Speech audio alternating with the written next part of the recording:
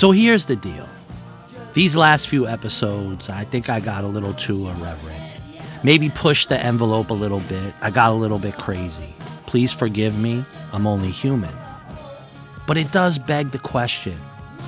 If you have a soul, a pulse, or any moral fiber, you have to wonder at times, where are we headed?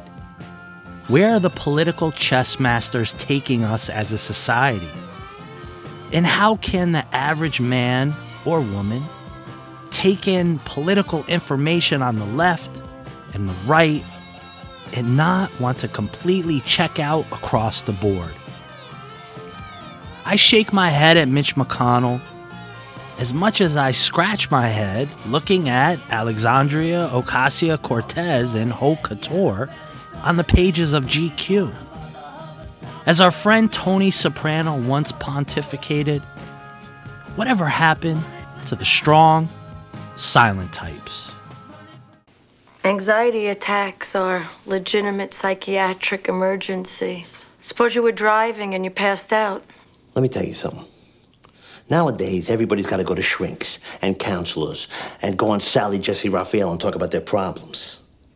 Whatever happened to Gary Cooper, the strong, silent type? That was an American. He wasn't in touch with his feelings. He just did what he had to do. See, what they didn't know was once they got Gary Cooper in touch with his feelings, that they wouldn't be able to shut him up. And then it's dysfunction this, and dysfunction that, and dysfunction motherfucking. Each week, for me, the news, the intelligence, the overwhelming level of stupidity inside politics seems to reach new heights, new level of absurdity. Whereas a country, nothing surprises anyone anymore about anything. That has to be scaring you as much as it's scaring me, right? Each week, in order to bring you a new podcast and perspective, my process is to ingest as much of this bullshit as humanly possible so that I can personally distill it down and try and make some sense of it. Now, as I write this and speak it, for some reason, Rachel Maddow comes to mind, or Chris Cuomo, or even that preppy fuck, Tucker Carlson, where every night on cable television, they were or are offered the opportunity to speak their minds and somehow also give insight. But herein lies the rub. They work for the largest news organizations on the planet, backed by billions and streamed and broadcast into living rooms and offices across our zany country. So what they say matters. It moves opinions. It influences dialogue. And if we are being honest, it feeds the crazies on the left and on the right. CNN and Fox, they need to stop calling themselves a fucking news network. They need to call themselves an entertainment destination. I hope our country at this point understands that fundamental point, and further, at some point, hopefully soon, some genius in technology will create a different version of the news based within truth, not opinions. But without further ado, it really is ado. Let's get started. Maggie Haberman has a new book coming out. It's called Confidence Man, The Making of Donald Trump and the Breaking of America. This might be weighing on the brain of Donald Trump because he's got other things he's worrying about, but he says, here we go again. Another fake book is out. This one, supposedly very boring and stale, by self-appointed head case. Failing unfunded liability, New York Times writer Maggie Hagerman. Hagerman, he says, the G.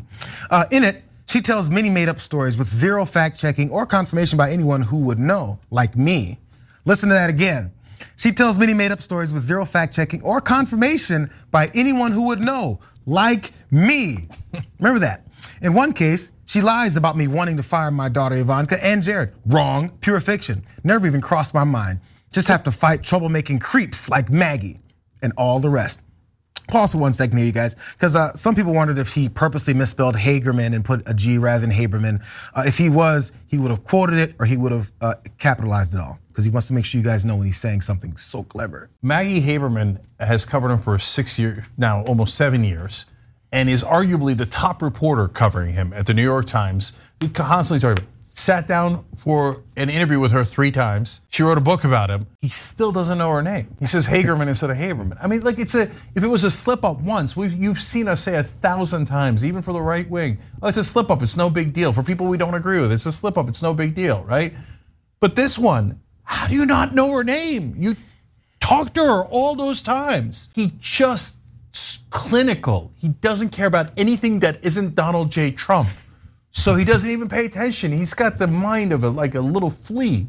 Within Trump land, we can honestly say that there have been more books on this guy than all of the books written on World War I and II combined. But something that caught my attention this week is the release of a book written by New York Times journalist Maggie Haberman, appropriately called Confidence Man: The Making of Donald Trump and the Breaking of America. In anticipation of this release, Haberman wrote an article for that fancy publication, The Atlantic, which for some reason, when I have a copy of that magazine, I just feel smarter. This is an article that I want to use inside this episode because Maggie has a special place in Trump's heart. Although she works for the New York Times, which Trump hates, for a time, Maggie was a journalist at the New York Daily News and New York Post, both papers that Trump utilized throughout his career and myth building. Welcome to the show. Thanks for having me. I feel like I know you. I feel like I know you far better than I know you because I read you all the time. You have known Donald Trump for years. You have covered him back in his real estate days. Mm-hmm. So I want to ask about last night. He talks a lot about unity and then at the same time says very divisive things. Do you think he's aware of the contradictions that exist when he speaks? No. Okay. I don't. Yeah.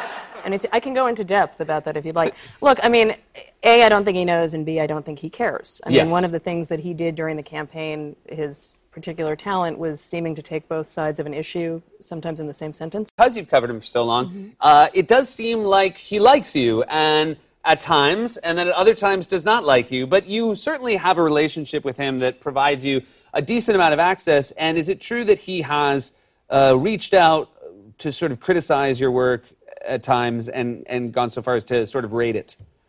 There was one incident in particular, and he was giving me a very hard time about a number of stories, and he kept saying something to the effect of, "You never write fairly about me," and and I reminded him of a story I had done about Mar-a-Lago that he had thanked me for, which, to be clear, was not the goal of the story. And then he said, "Oh, that's right." And I think he said, "I think that was about an 8 or something like that." And it was not. That's not normally what you hear in response. But no, I mean, look, I've gotten the angry reaction. I've gotten the Sharpie notes that an aide will take a picture of and send you, and then I've gotten phone calls thanking me for a certain story, and from each moment to the next, it's like the other one didn't happen. The title of the book says a lot: The Breaking of America. Can you imagine that the masses, or let's say at least 50% of this great country, has allowed Donnie Trump to possibly pull the best modern-day version of Kaiser Sose I've ever seen? Nobody ever knew him or saw anybody that ever worked directly for him. But to hear Kobayashi tell it, anybody could have worked for Sose. You never knew. That was his power. The greatest trick the devil ever pulled was convincing the world he didn't exist. Maggie opens the Atlantic article with a great passage. She quotes Trump. "Can you believe these are my customers?" Donald Trump once asked while surveying the crowd in the Taj Mahal casino's poker room. "Look at those losers," he said to his consultant Tom O'Neill, of people spending money on the floor of the Trump Plaza Casino. Visiting the Iowa State Fair as a presidential candidate in 2015, he was astounded that locals fell in line to support him because of a few free rides in his branded helicopter. In the White House, he was sometimes stunned at his own backers' fervor, telling aides, "They're fucking crazy." Yet, they loved him and wanted to own a piece of him. And that was what mattered most. Now with this passage, do people forget that Donnie Trump grew up in Queens in New York City in the 80s? I'm sure if you asked most people in the middle of the country what they think of New Yorkers, they most likely would call you a fucking asshole. Rude, entitled, pompous, gruff. The list continues. Yet, with the Teflon Don, all these qualities to Billy Bob and Judy in Kansas have somehow evaporated. It's truly fascinating. Part of the Trump phenomenon is the more he's called a bigot or a fascist on account of his reactionary comments, the more support for him hardens.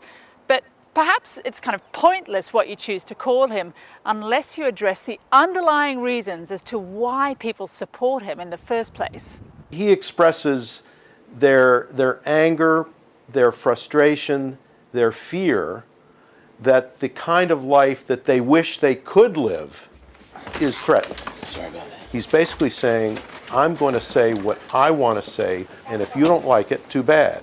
I don't care, and neither do my supporters. Local councillor Mark Scott is no Trump supporter himself, but understands what people like about him. They're not saying, I'm going to vote for Donald Trump. I just like what Donald Trump has to say. Donald Trump doesn't feel like an outsider, more an enfant terrible born of what some would say is a generation of conservative politics not afraid to stoke the fear of government and play on America's weakness in the world. He is an exaggerated version of the most antagonistic and fear-mongering strategies of conservatives in the United States over the last 30 or 40 years. In another interesting passage, Haberman hammers home my point in a much more eloquent way. Here it is. The New York from which Trump emerged was its own morass of corruption and dysfunction, stretching from seats of executive power to portions of the media to the real estate industry in which his family found its wealth. The world of New York developers was filled with shady figures and rife with backbiting and financial knife fighting. Sound familiar? Engaging with them was often the cost of doing business, but Trump, nevertheless, stood out to the journalists covering him as particularly brazen. Haberman writes, I found myself on the receiving end of the two types of behavior Donald Trump exhibits toward reporters. His relentless desire to hold the media's gaze, and his poison pen notes and angry statements in response to coverage. I guess we all like to think we are in our own video game, and in this game we want to be the hero, or maybe at times the villain. For Trump, it's obvious that in playing his video game, the world is his stage, and his mannerisms and his sheer personality has altered the fabric of American culture and politics, for better or worse. But I keep asking the question to everyone, and I don't understand why. Why has Trump become a shaman for millions of Americans? Where did we go wrong here, guys? This November, if there is not a coalition of independents who love America, the real people, people like me, I'm from Philadelphia. I am a strict originalist about what they wrote down at 5th and Chestnut Street. I do not like the idea of people thinking America belongs to any one person or group. I've read the words. I know what the American experiment truly is. It's a republic if we can keep it, as my fellow citizen Benjamin Franklin said. Mm-hmm. My problem is these people don't seem to understand that a republic is a democracy in which the rights of the minority are protected. They view this as a dictatorship that will give them what they want. And if they don't get what they want, they will dismantle the rest. This November will be the defining moment whether the American experiment ends in practice, not in theory. In Maggie's interviews and writing, she has a way of humanizing Trump in a way I haven't seen in other political coverage. It almost makes you like the guy. He reminds me again of a guy talking at a deli in between ordering an Italian hero who wants to pontificate on things, talk to you tough, let you know where he stands. Now, there is something endearing about that, almost familiar. This next passage in Haberman's writing is what caught my attention. Trump's view of strength never changes, regardless of the context, flattening all situations so they appear the same. He used identical language, and this is in quotes, with an iron fist when describing how China's president dealt with his country. Haberman says, I asked him if he had expected the presidency to function the same way. Rather, Trump said that is how he thought congressional leaders would act on his behalf. Well, I figured that the Mitch McConnells would be like him in the sense of strength. There are plenty of factual problems with this criticism. In fact, McConnell had kept Republican senators in line over and over to advance Trump's policy and personnel concerns, and generally protected his political standing as the leader of the Republican Party. Nevertheless, Trump said to me in another session, using his favorite new nickname for McConnell, the old crow's a piece of shit. Just think about this dichotomy. It's so fucked up. These politicians at the end of the day are afraid of Trump's base, even here in 2022. He almost has risen as a version of a mythic Greek god or Roman emperor who can now use his power and influence from his palace at Mar-a-Lago. Republicans, I think, are terrified about Trump jumping down their throats. And look, this is part of the transition of the Republican Party away from what, Lisa and Brendan and I remember it to be about 10, 15 years ago to being controlled by MAGA Republicans, where it's all about conspiracy theories, lies, and extreme efforts to control power. And I think that with Trump, you saw Trump come out on it today. I think the last thing a lot of these Republicans want in these places that are competitive, even though they may disagree with him, is to get in a fight with him.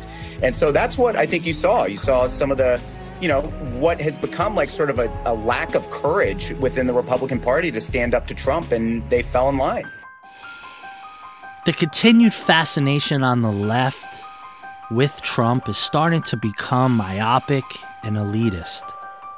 It's almost as if all these books are think pieces on how this guy conquered us. And I think Maggie, for whatever reason, gets the most out of Trump in a candid way. This next quote is my favorite of the whole Atlantic article, as it really sums up for me this idea of like a rich guy's club in such a unique way. The quote is as follows. The question I get asked more than any other question, if you had to do it again, would you have done it? Trump said of running for president. The answer is yeah, I think so. Because here's the way I look at it. I have so many rich friends, and nobody knows who they are. He then went on to talk about how much easier his life would have been had he not run. Yet, there it was, reflecting on the meaning of having been president of the United States. His first impulse was not to mention public service or what he felt he'd accomplished, only that it appeared to be a vehicle for fame, and that many experiences were only worth having if someone else envied them. Brilliant, fucking classic. It reminds me of what Bill Simmons, the basketball guru, talked about recently on his podcast about owning an NBA basketball team. He gave the example of the Silicon Valley nobody that bought the Golden State Warriors, a guy by the name of Joe Lacob. Prior to owning the Warriors, he was a billionaire, but he had no juice. Now, he sits courtside with Tim Cook and Johnny Ive of Apple. Probably gets any meeting he wants. He's the man in the NBA. That is rich guy shit. It makes sense. But with Trump, this is the highest office in the land. And I mean, fuck me, it shouldn't be about fame. I could stand in the middle of Fifth Avenue and shoot somebody and I wouldn't lose any voters, okay? It's like incredible. Donald Trump is a daily dose of exaggeration, but not about one thing: the size and fervor of his following. Wow, what a crowd. All across America, they line up for hours, waiting for the show. I got about 2 hours sleep. We met Courtney Modisette at 6:30 a.m. in Westfield, Indiana, proudly perched outside the door for a 7 p.m. Trump event. What possessed you to come here 12 and a half hours early for the Trump rally? My kids are going to remember this. Their kids are going to remember this. And I grew up with my family loving Trump. Modisette is like many Trump voters we met in dozens of interviews. Until Trump came along, politics meant next to nothing. Unfortunately, this is sad to say, this is the first time that I voted. They're bringing drugs, they're bringing crime, they're rapists. Trump's voice has been raucous, caustic, insulting, and divisive. Cindy Lyons is from Jackson, Mississippi. Well, Donald Trump has a straightforward way that he communicates. Has he ever spoke so plainly that you kind of cringed? I understand what's behind what he's saying. Richard Matkey is from Londonderry, New Hampshire. And he's not a dummy, like everybody seems to think. You don't make $1 billion being an idiot. So I think he's smart enough to run the country. They're $5 or 3 for $10. Trump is also the voice of a part of America that's given up on the two parties and the system. One that smells corruption everywhere, a long-lost and so-called silent majority that is buying the political equivalent of a lottery ticket. They're all part of the same deal, man. You know, it's hold your nose and pull the lever. Trump voters have had enough of holding their nose.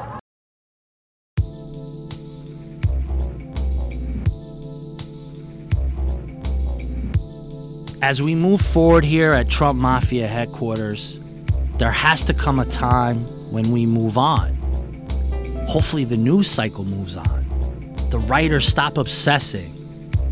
Or, as a country, there's a pivotal moment that maybe changes the last 8 years and the effects it's had on politics. But maybe that never happens.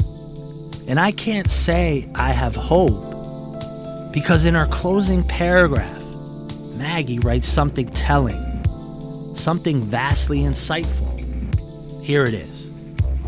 The reality is that Trump treats everyone like they are his psychiatrists, reporters, government aides, and members of Congress, friends and pseudo-friends, and rally attendees, and White House staff and customers. They all present a chance for him to vent or test reactions or gauge how his statements are playing or discover how he is feeling. He works things out in real time in front of all of us. Along the way, he reoriented an entire country to react to his moods and emotions. I spent 4 years of his presidency getting asked by people to decipher why he was doing what he was doing. But the truth is, ultimately, almost no one really knows him. Some know him better than others. But he is often simply, purely opaque, permitting people to read meaning and depth into every action, no matter how empty they might be. See, what scares me and keeps me up at night is maybe old Donnie Boy, with all his fucked up flaws and his racist, myopic, and manipulative bullshit. It's really just a house of mirrors of where we're at currently. A time with no soul, no compass, no moral fiber, no profile and courage. We lost that a long time ago. And leaders in Washington, D.C. are relics. They won't lead us into the future. They're only leading us into the dystopia. I'm sick and tired